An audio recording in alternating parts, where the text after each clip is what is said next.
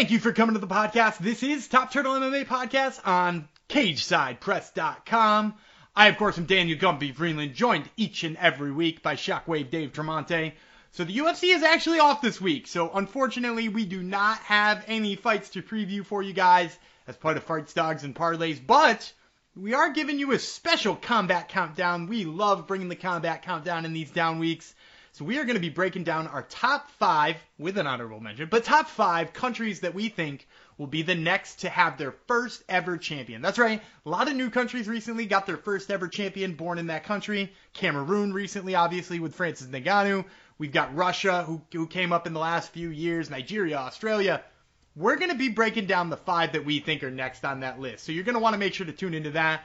I'm also talking with 2 of the fighters who will be fighting in 2 weeks. That's right, not this weekend, but in 2 weeks. First, I'm going to be talking with John Makdessi as he talks about moving his camp to Arizona. He's going to tell me a little bit of the thought process behind that and what led to him heading down south. And we're going to be talking with Hunter Azure about his preparation for his upcoming fight as well. But before we get into any of that great content, I got to remind you that this episode of the Top Turtle MMA Podcast is brought to you by Better Than Vegas. Better Than Vegas is the home for avid sports bettors, providing insights, analysis, and free betting picks. It's like the YouTube for sports betting, so head on over to betterthan.vegas, and from there you can browse, search, and follow handicappers and sports personalities as they give you their thoughts on upcoming sports contests. Look, you already read and listen to a lot of these people's opinion, so why not get the picks that they like straight from their mouth in every sport imaginable. In fact, if you head on over there now, you can check out some of my previous picks, some of Shockwave's Dave's previous picks, and we'll of course have them for you guys for upcoming contests as well. So make sure you subscribe to the Top Turtle MMA page over there. And hey, maybe if you got something to say yourself, start your own profile, drop some videos. You can do that all, once again, at betterthan.vegas. Better Than Vegas brings you this episode of Top Turtle MMA Podcast, and it starts right now. The hosts are ready. The fighters are ready. Listeners, make some noise if you are ready for Top Turtle MMA with Shockwave and Gumby.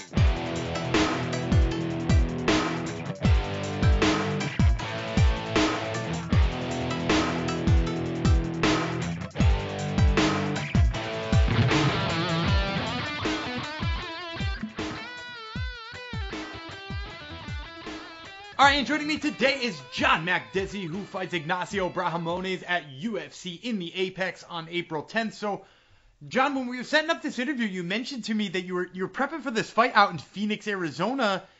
I know your training camps have moved around over the years and been in a couple of different places, but can you tell us a little bit about what your training situation is in Arizona right now?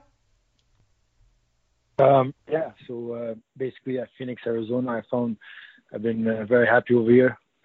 Surrounded by good people and just good connection, good vibes, so I don't overthink it.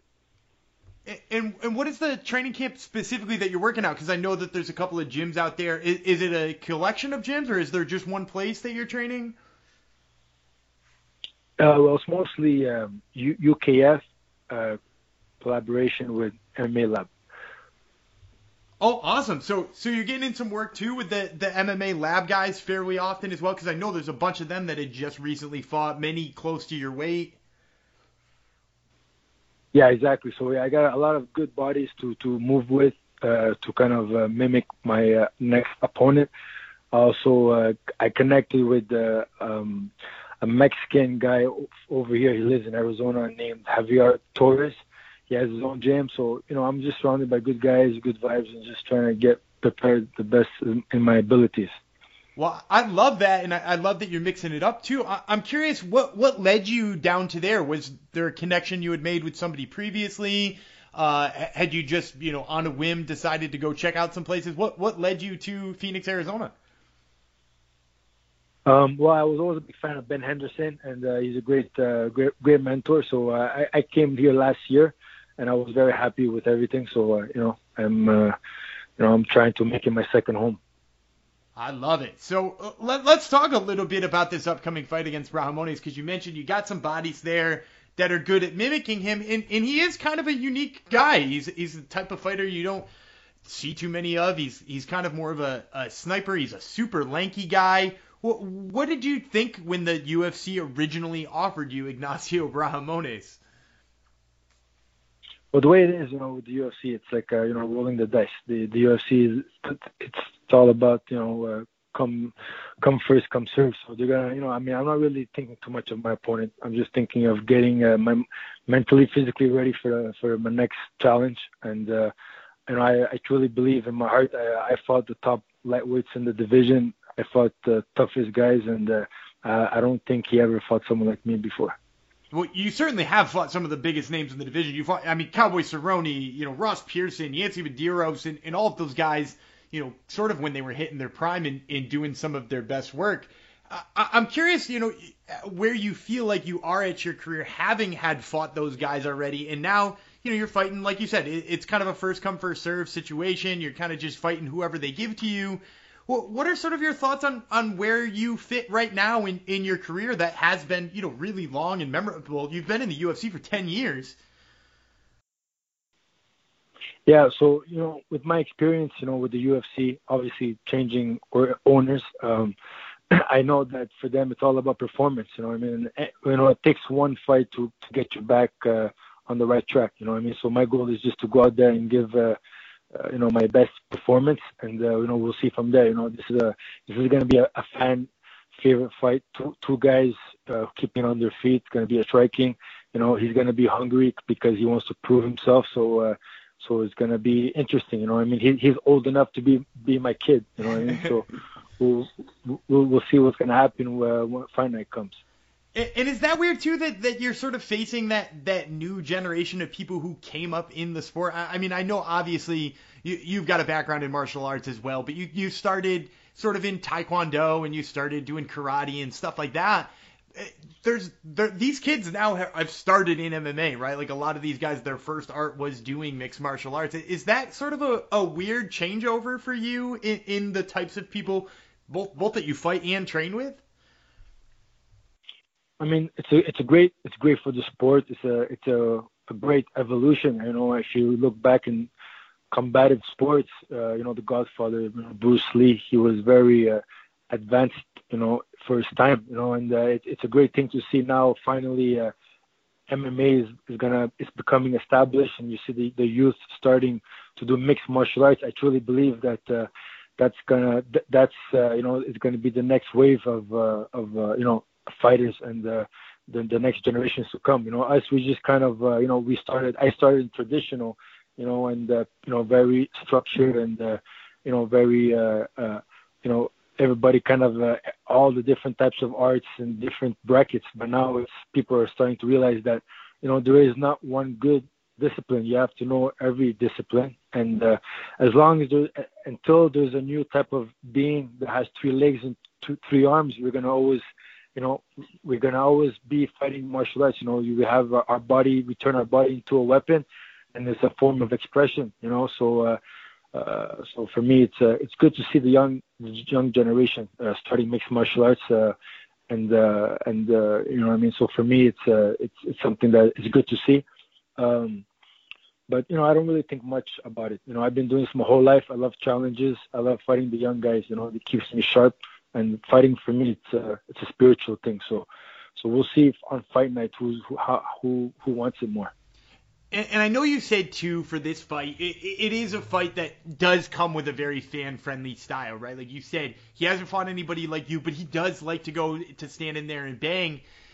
Is that sort of the fights that you prefer to come in and see? Do you prefer to come in and see a guy who wants to strike with you, or do you like being the guy who's the guy who previously was an undefeated kickboxer fighting a guy who thinks he can wrestle him? What is do you have a preference at this point of your career? But here's the thing, so it's a fight game, it's a fighting, but it's also entertainment. And I believe that, people don't want to see a grappling.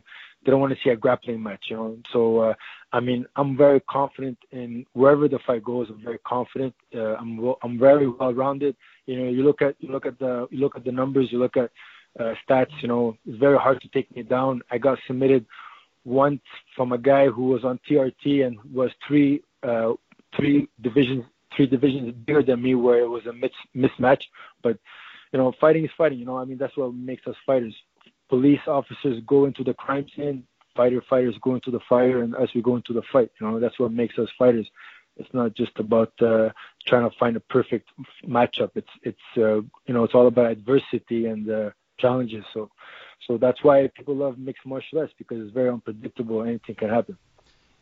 And I'm really glad you brought up that sort of early stages of MMA you were in, and I know you're referring to the fight with Dennis Hallman, who badly missed weight in his fight with you. That was 10 years ago. I'm curious, you seem to have a very sharp memory of this stuff early in your career. Is there a particular way you look back at that early stuff? Like you said, it seems to almost be an entire different game now, and this is all about the journey. Is there something you think about that? Do you look back fondly at the early parts of your career? Do you wish you did stuff better? Like I said, you've been in the fight game for almost 13 years now, and that's just as a pro MMA fighter. Yeah, for sure. My loss is always going to haunt me. It's always something that's going to be back in my head. Every athlete wants to be undefeated and undisputed and win every match, but unfortunately, life doesn't work like that. So, yeah, for sure. If I look back in my career, there's some controversy losses. If you look at the numbers and judges giving it to my opponents. But at the end of the day, it's the past. But I did learn from them for sure. And I'm still in the UFC, and most of those guys got cut. So what does that tell you? Yeah, and it certainly has been an amazing run, man. And before I let you go here too, I usually like to ask my fighters if they've got a prediction for how this one goes. It seems like you're maybe not the type of person who does predict how these fights are going to go, but I'm going to ask you anyway. How do you see this one going down with Ignacio when you face off on April 10th? I think it's going to be a very aggressive fight. It's going to be very violent, and I'm going to be looking for the knockout. All right, well, you heard it here first, folks. This is John Makdessi, who fights Ignacio Brahamones at UFC in the Apex on April 10th. John, thanks so much for the time, man. I really appreciate it. Thank you, brother. Have a good day. Well, we hope you enjoyed that interview with John Makdessi. I once again am Daniel Gumby-Vreeland. Joining me now is Shockwave Dave Tremonte. Dave, we got to start here. We got to start with Francis Ngannou's performance this past weekend.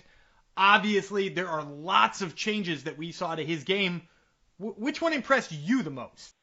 Well, Gumby, not to be a stickler, I didn't see a lot of changes to his game. I saw one change to his game, and it was the most important change to his game, and it should scare every human being walking the planet.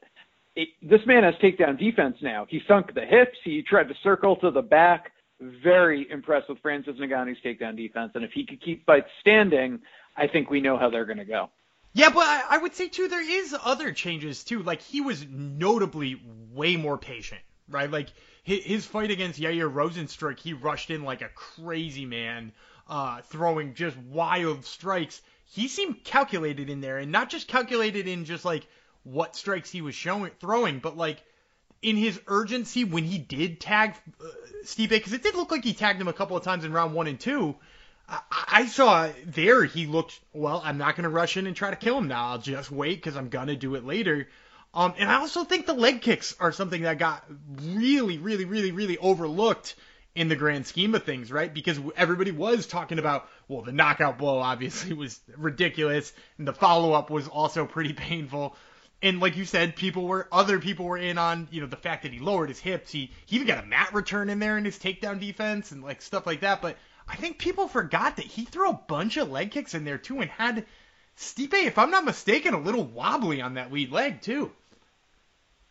Yeah, okay, I'll give you that. That's all very fair. And I will say this too, for as scary as he looked last weekend, and I don't think there are a lot of people at heavyweight who could beat him, short of like, I don't anticipate that him or Derek Lewis would take it to the ground.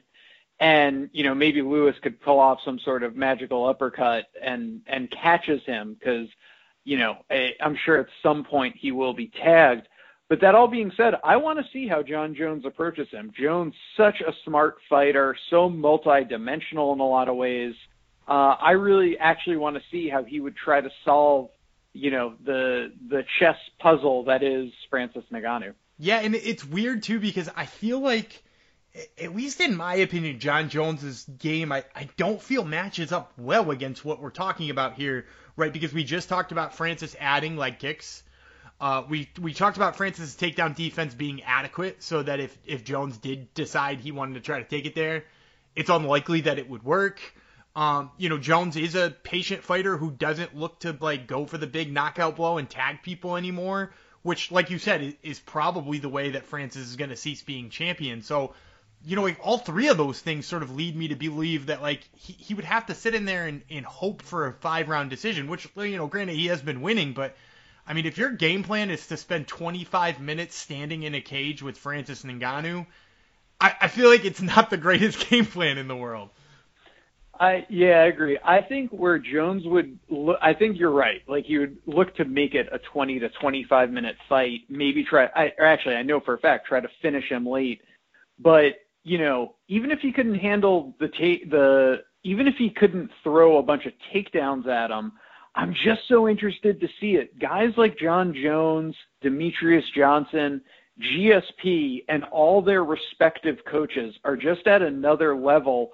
For all I know, Johns is going to Muay Thai clinch him for 20 minutes, like something we're just not expecting. He's just one of those fighters. Anyway, I don't know. I can't wait to see that, should it happen. Gumby, there are no fights this week. So we're breaking out our favorite segment on the show. Well, it's tied for our favorite segment on the show. It's a new edition of Combat Countdown, and this week's countdown, we're looking at the top 5 potential next countries to gain a new champion in the UFC. So what we mean by that is, obviously, the USA and Brazil have had 1 million champions. Russia just recently got champions in Khabib and Petr Yan. England has a champion in Michael Bisping, and we did this a few years ago, Gumby, and we are happy to say that, we named Australia. We, in passing, mentioned a few different countries in Africa. Nigeria, Cameroon have now added champions, and now we're going to do a whole new list in this Combat Countdown. So the next country to gain a champion in the UFC, this will, of course, look at both the men's and women's side of the bracket. But Gumby, before we get to this Combat Countdown, one may wonder if anyone sponsors this edition of Combat Countdown. Absolutely. The Combat Countdown is brought to you by Marune Social, Marune. Marune Social is the one and only social media app for the martial arts enthusiast. So whether you do kickboxing, judo, sambo, or jiu-jitsu, it doesn't matter. Log your training sessions, your competitions, your weigh-ins, and so much more while tagging friends and giving yourself a way to check on your goals each and every week, each and every month, all in the palm of your hand. Once again, that's Marune Social, wherever it is you download apps. All right, so let's start, we're doing a top 5, and we're going to just cheat right off the top. Let's talk about an honorable mention, and it's Kazakhstan, which is, I believe, where Borat's from. I could be wrong. But what fighters do we like from there that could potentially become champions? Was he Kazakhstan or was he Uzbekistan? I feel really terrible not knowing this, but I think he was a made-up country of Kazakhstan, and we're talking about Kazakhstan. I'm going to put the intern on this. Keep talking. Okay, so I'll talk about the actual real-life fighters and people who are actually for that country for a second.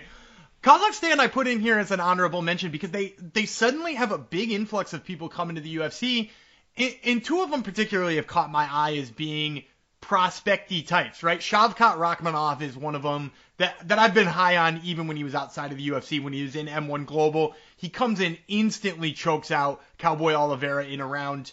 And to me, that automatically puts you in like the top 20 to 25 in that welterweight division. Now, we haven't seen him since. It's been a little bit of a layoff, but he's like a very prospecty type person for me. I'm super excited for where he might go. I'm also going to add Maria Agapova in here. I know a bunch of people are down on her after that loss to Shayna Dobson, who's since been fired. But I think we can certainly write that off as kind of like a prospect loss where, she learned a little bit about herself. She doesn't have the greatest gas tank in the world, and she shouldn't go balls to the wall nonstop for the first 3 minutes until she's tired. So I actually have high hopes for. They also have Sergey Morozov and Zhalga Zhumagulov. Both of those two, haven't gotten off to the greatest starts, which is probably why we have them as an honorable mention, and none of them are in the rankings yet. So I just think Kazakhstan is worth mentioning because they're right on the edge there. I legit thought Originally, when Borat came out, I thought it was a made-up country, and it was not. It sure as heck was Kazakhstan. Nice. So Borat will be rooting for all the people we're talking about here today. All right, let's actually get to our real top five. We're going to start with number 5. We have someone very close to a title shot, potentially. And I don't think, we even considered them when we did this 2 years ago. Number 5, Italy. Yeah, and I'm going to say Italy, but I am going to say it with a little bit of a caveat here because for me, it's Marvin Vettori or bust for Italy. That's why it comes in here at 5. Don't get me wrong, there's probably some super hype prospects and out there in the Italian scene, and there's other people in the UFC. It's not like these two that I'm about to mention are the only Italians in the UFC, but like Marvin Vettori is number 5 or 6 in the middleweight division. He's got that split decision loss to Israel Adesanya. He's knocking on that door. He was originally supposed to be fighting Darren Till, not this upcoming weekend, but the weekend after on our next card on UFC on ABC. Till has since fallen out, which is obviously going to hurt Marvin Vettori's strength of schedule whenever this fight does, whoever he winds up fighting, because he's not going to fight somebody better than Darren Till. So I'd say Marvin Vettori is kind of the boom or bust prospect here, but the next one being Alessio Di Chirico, who was, I think he had lost 3 straight before he got that win over Joaquin Buckley. He's so far away and probably not somebody we're ever going to see sniff a title shot. So because they've got one high up-ish person, they wind up on the list, but ultimately the depth there is probably not something to write home about. Yeah, I agree with you that in the interim or in the short term, it's not, and this is really Marvin Vettori or bust, but I will say that if we were making this list or doing an adjustment and saying, like, who are countries on the rise, they do have a lot of different Italian promotions. I think the UFC just signed to Fight Pass. Golden Cage. Yeah. And I think even if Vettori were to get to a title shot and lose, being Italian myself, we're very proud people. He's inspiring a whole generation of young Italians to go into MMA. So that's where I probably go long on Italy, even though maybe in the short term it's Marvin Vettori or bust. Yeah, and I think you're going to see another one of them on our list here as another country that fits under what you're saying right now. Now that it's gotten the ball rolling, it's going to be an absolute home run, maybe a generation from now. But you'll see that a little bit later on the list. I love it. A little tease. Let's get to number 4, and they were actually on our list last time. They're always producing quality fighters, but have yet to have a champion, and some of the guys we'll talk about here, we talked about 2 years ago as well, but number 4, South Korea. Yeah, so South Korea, it's a weird one for us because, they keep having these guys who are hot prospects and disappear for their obligatory military service. Yeah, and that sucks, right? Like, we've actually lost some of the best years of these guys.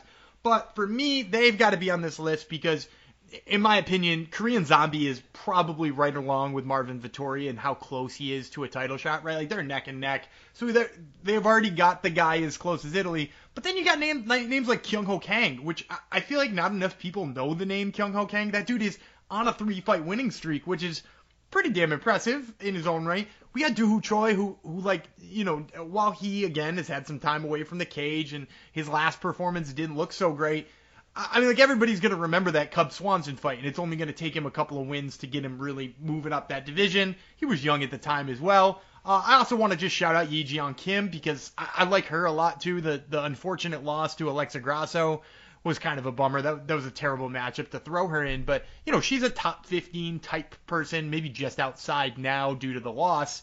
But, there's depth there with South Korea. They always are turning out good fighters. And with somebody as close as Korean Zombie, it would have been silly to not put them on the list.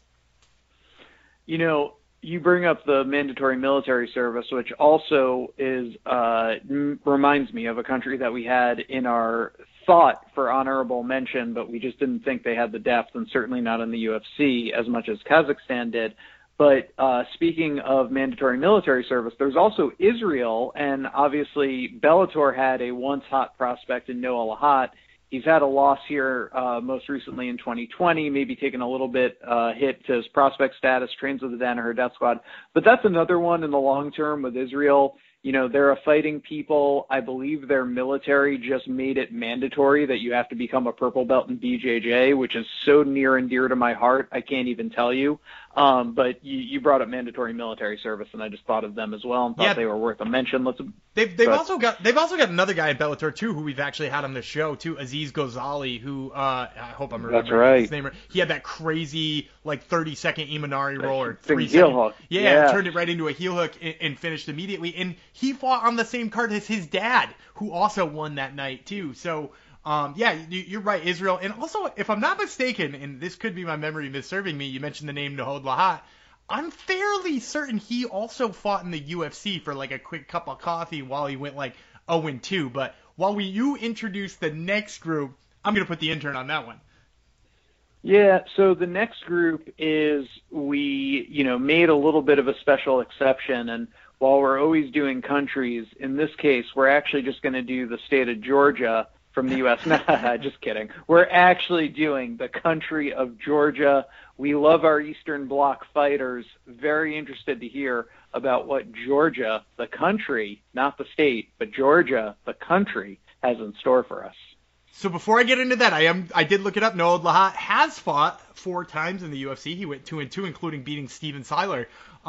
Although both of his losses were by flying knee knockout, which is maybe one of the most ridiculous lines I've ever seen. No, let's start talking about Georgia. So first of all, Georgia, not in the same place as those first 2 countries, is with having one bell cow at the top, right? Korean Zombie, Marvin Vettori, both closer than any Georgian fighter to a title shot.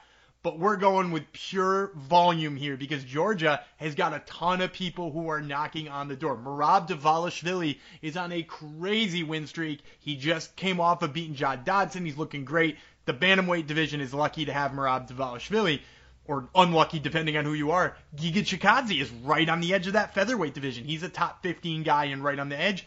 And his countryman is in the same division as him with Ilia Topuria. Ooh, I almost got through all of those names fine. And Topuria is fighting Ryan Hall next. So, we've got Merab, who's almost top 10. Giga, who's almost top 15. Topuria, who's getting a top 15 opponent in Uriah Hall. And then also you got names like Roman Dolidze, who, of course, is coming off that loss against Trevin Giles last time out. Liana Jojua. You got Guram Kutateladze.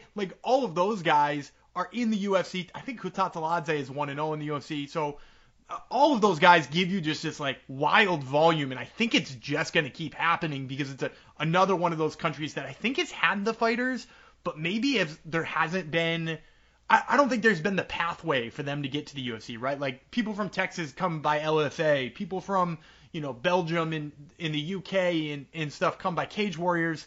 I think until we had some countries like Brave CF, there wasn't a good way to get Georgia fighters experience and knowledge and seen, and now they're being seen more than ever, and the UFC's scooping them up, and man, I mean, between Giga and Topuria and Dvalishvili, the results have just been wild. Yeah, it's so funny because do you remember in our last list we had Wales on our list? We were high on Welsh fighters. But that had to have been just Brett Johns driven, right? Brett Johns, and he's still great. He might win a Bellator title, but yeah, I think I was probably higher on Brett Johns than I needed to be.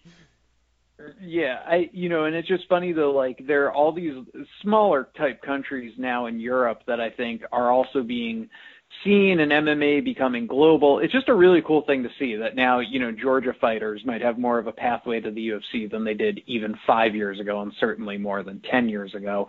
And that kind of plays into our next one, which country that had typically been very anti-MMA. There was a judo federation or union that had a lot of power and tried to keep MMA out of the country. Well, times they are changing. We have evolved, and now the country of France comes in number 2 on our list. Yeah, so first we should talk about the fact that we didn't include Francis Ngannou as French. He was born in Cameroon. So we are talking strictly about people who were born in the country. And for me, for France, yeah, again, this is similar to the South Korea-Italy one where we have a super prospect, right? Ciryl Gane is as close as can be to a title. He's probably got one more fight against somebody like Derek Lewis before he gets that title shot. And heck, of the people I expect to give Derek Lewis trouble that aren't named Francis Ngannou, Ciryl Gane might be the one who I'd pick to go up against him. He's very cautious, very careful, and he's a very technical striker.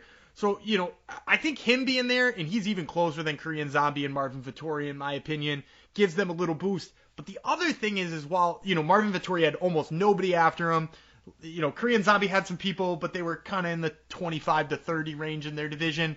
France has got a prospect in Manon Fiorot, who I could not be higher on. If you haven't seen her debut, go back and watch it. She's an absolute killer in many different regards. She has a very short record. If you look at it, I believe she's 5-1 or 6-1, or 5-0 or 6-0, somewhere in that range. But she has a very extensive amateur background, and you can tell that amateur MMA, she fought in the IMMAFs and all that kind of stuff, has clearly paid off. She looks like an absolute killer. So they have that going for them with like another super prospect. I also could not get a clear answer if Nassourdine Imavov is actually born in Russia or he's born in France. If he's born in France, I'd like to tack him on there. If he's born in Russia, we'll sort of wash our hands of the fact that I ever mentioned him, but he's another one who, wears a French flag as he comes in, but he has the nickname the Russian Sniper, and I couldn't really make odds and ends of where he's from. And the UFC's got other French fighters in Fair Zame, but I think what you had mentioned earlier when we were talking about Italy, all of this and the fact that they just got regulated and they just are allowed to have fights there, I think you're going to see a boom in it, right? Like you've probably been seeing, French judokas and French kickboxers and stuff like that.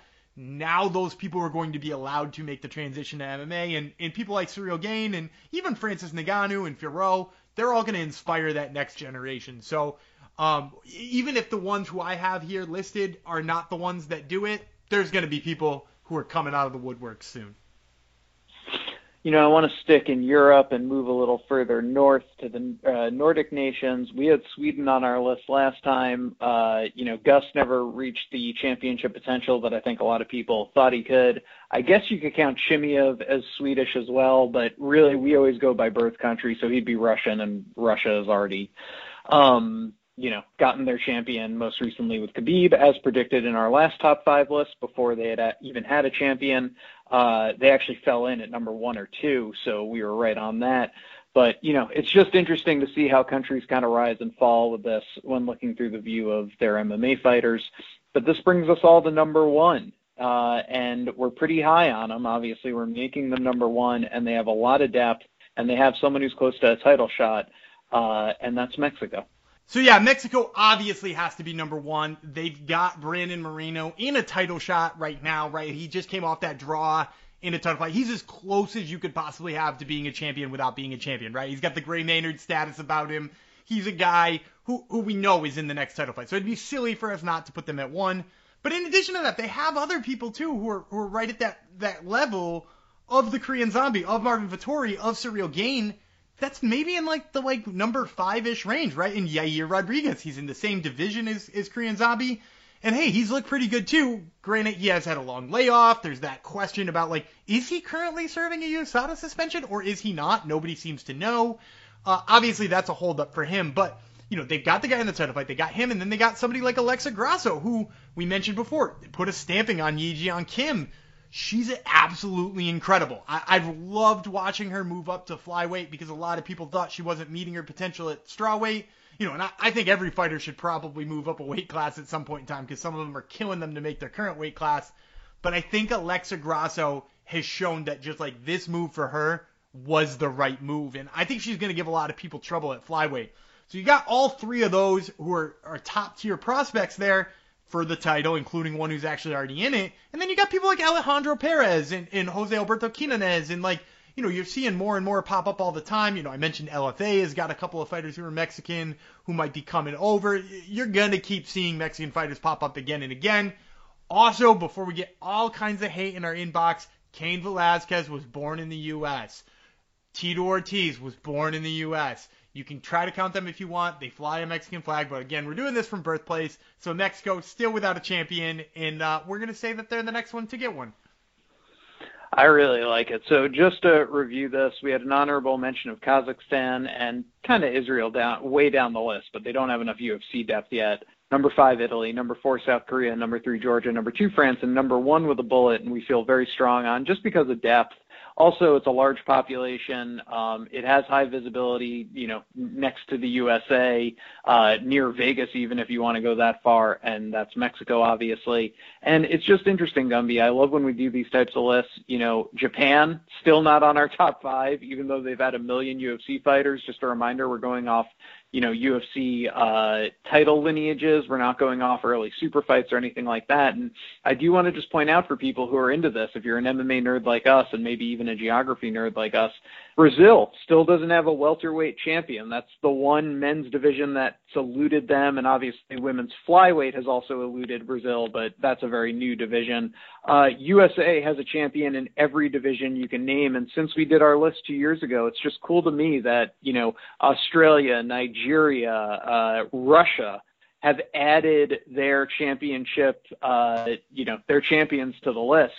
And I can't wait to see Netherlands too, actually, with women's featherweight, which is just such a weird division. But I just can't wait to see. They had Bas Rutten, though. They had Bas Rutten already. Oh, you're right. Belarus had your boy Andrei Arlovsky. So those are kind of niche ones. Poland added light heavyweight. So it's just cool to see as the sport grows globally. I just can't wait to do this again in 2 years and see, what countries have added a champion. Absolutely. And I think, too, those you mentioned, and look at our list. It's filled with them. Those small European countries are going to be on the up and up. I know there are some fighters out there, including somebody who fought for a Cage Warriors title recently, and Donovan Desme, who are good Belgian fighters. Like, there's a couple of good Belgians out there. So you're going to see countries like that on the up and up. And I think, you'll see it more and more as they continue to run events out there and promotions out there and things like that. But yeah, as the UFC gets more global, you're going to see more and more of these types of things popping up. Boom. I love it. And if you enjoyed this, we hope you did. Please do us a favor. Go write a review on iTunes. Follow the show on Twitter at Top Turtle MMA. Ditto for IG. We love bringing you this content. We hope you enjoy it too. Gumby, where do we go next in the show? Who's up? And coming up next is my interview that I mentioned at the top of the show with Hunter Azure as he gets ready for his upcoming contest against Jack Shore. So make sure to tune into that right now. All right, and joining me today is Hunter Azure, who fights Jack Shore at UFC in the Apex on April 10th. So, Hunter, I'm going to ask you a question first, and this might get a little bit too much into game planning for you. So if I'm asking you to divulge too much, feel free to let me know. But I was looking back at your stats, and you shot just 1 takedown in your first 2 UFC bouts. In your last one, you shot 8, and you scored 5, and you looked damn good in a win over Cole Smith. Was there sort of a conscious decision to sort of go back to your base, which is wrestling, or was this kind of just the circumstances that happened in the fight?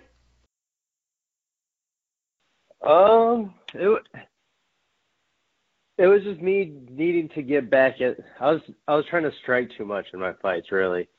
So it was just me getting back to my roots and finding my wrestling and just trying to get comfortable with that and striking and just mixing it all together.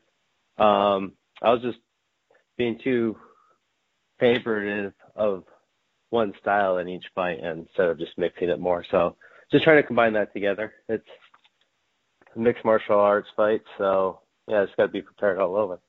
And I've heard that from a lot of people who are wrestling too. You have some success on the feet, you start to feel good with it, and you fancy yourself, and you fancy yourself a little bit of a striker. Was there something that dawned on you that made you feel that maybe that wasn't the case and that you did have to go back to your roots? Yeah, I mean, I came from wrestling, so I got to stick to what got me there. But I love fighting, and it's fun to strike too. So I got to remember, I got to go out there to win and be smart. So I got to use my striking and wrestling as it's needed. Makes a lot of sense to me. Now, I know, too, there was also a camp change in there at some point in time for you. You had previously been training at the lab, and I know some of their staff wound up over at Fight Ready, and now you're at Fight Ready as well. Do you attribute any of those changes in sort of the fact that you did look better both in the wrestling department and in the striking department in your last fight? Is some of that due to that change? Yeah. I mean, I have great coaches here at Fight Ready now, and they've been putting a lot of time and work into me. So it was nothing personal about change. It was just where I felt more comfortable and where I felt like I needed to grow. And it was a heavy wrestling gym with a lot of wrestlers there. So I just wanted to stick to my roots and just had to go with my from there. Well, that certainly makes a lot of sense too. Now, I did want to ask you a question too. I know leading into your last fight that you picked up the win over Cole Smith. I know you had your first kid, right? You had your son. Did that change sort of the feeling you had in the cage as you sort of were representing your full family at that point rather than just you and your fiance? Did it feel different in there when you were fighting? Not so much as I was in there fighting, but through the camp and just waking up to him every day and seeing him and having a family, it just drove me and made me get my butt to practice and work hard. And but in the fight, I mean, you just get so focused and ready to do your job that there's not a lot of that going on in your mind. Well, that certainly makes a lot of sense to me. Now, I know obviously leading into this camp too, you're in that same position again, and he's a little bit older. Is it more fun that you can sort of maybe he's not to the age where you're bringing him around yet, but you're allowed to like do a little bit more with him in regards to having him around during those times? Oh yeah, for sure. Like it's fun to bring him into the gym a little bit when I have time, and the fiance will bring him through sometimes and watch. It's fun to watch him have his free time in there, and he enjoys it. But it's another good thing I'm excited about is my fight the same day as his first birthday, so we're gonna spend a little time out there after the fight and give him a good first birthday. Absolutely, yeah, that makes a lot of sense. Giving him maybe even a performance bonus in there and a little extra check for daddy. So. Oh, for sure. So let's talk about that fight a little bit too, because you're getting offered here Jack Shore, and let me tell you something. The media seems to love Jack Shore. He's a guy who's undefeated. He's 13-0. He's coming from Wales, so obviously he's got that country behind.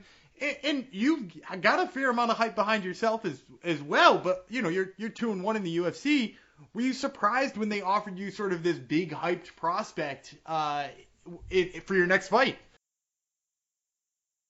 No, I wasn't surprised at all, and I actually liked the matchup, and we were looking into it already, so it was a big surprise. I know I know I could be up there with the top and the best of them, so I'll fight anyone, and just continuing to grow and get that experience. So, I mean, he's 13-0. He's a tough kid. No one's cracked that code yet, so it's going to be fun to be the first one and just continue to grow myself from there. Absolutely. And you mentioned in there, too, that you sort of liked the matchup and that you had already been thinking about him as a potential opponent because, you guys are relatively in the same spot in the division. What drew you to him as a potential opponent? What drew you to him as somebody who you were targeting for maybe a matchup? Just his record. Like you said, the media has a lot of hype behind him, and people know him. So it's just wanting to get some more exposure for myself as well. But I just feel like I'm better than him in all areas, and it's just. I mean, it's a fight game. We got to go out there and put it all on the line that night and prove our points to each other. Absolutely. And before I do let you go, too, I do always like to ask my fighters before I do let them off the hook. Do you have a prediction? How do you see this one going against Jack Shore? Man, I'm always ready to go all rounds, but I've been getting more patient and stuff, so I can see myself getting the finish. I just got to let it present itself, and I can see it.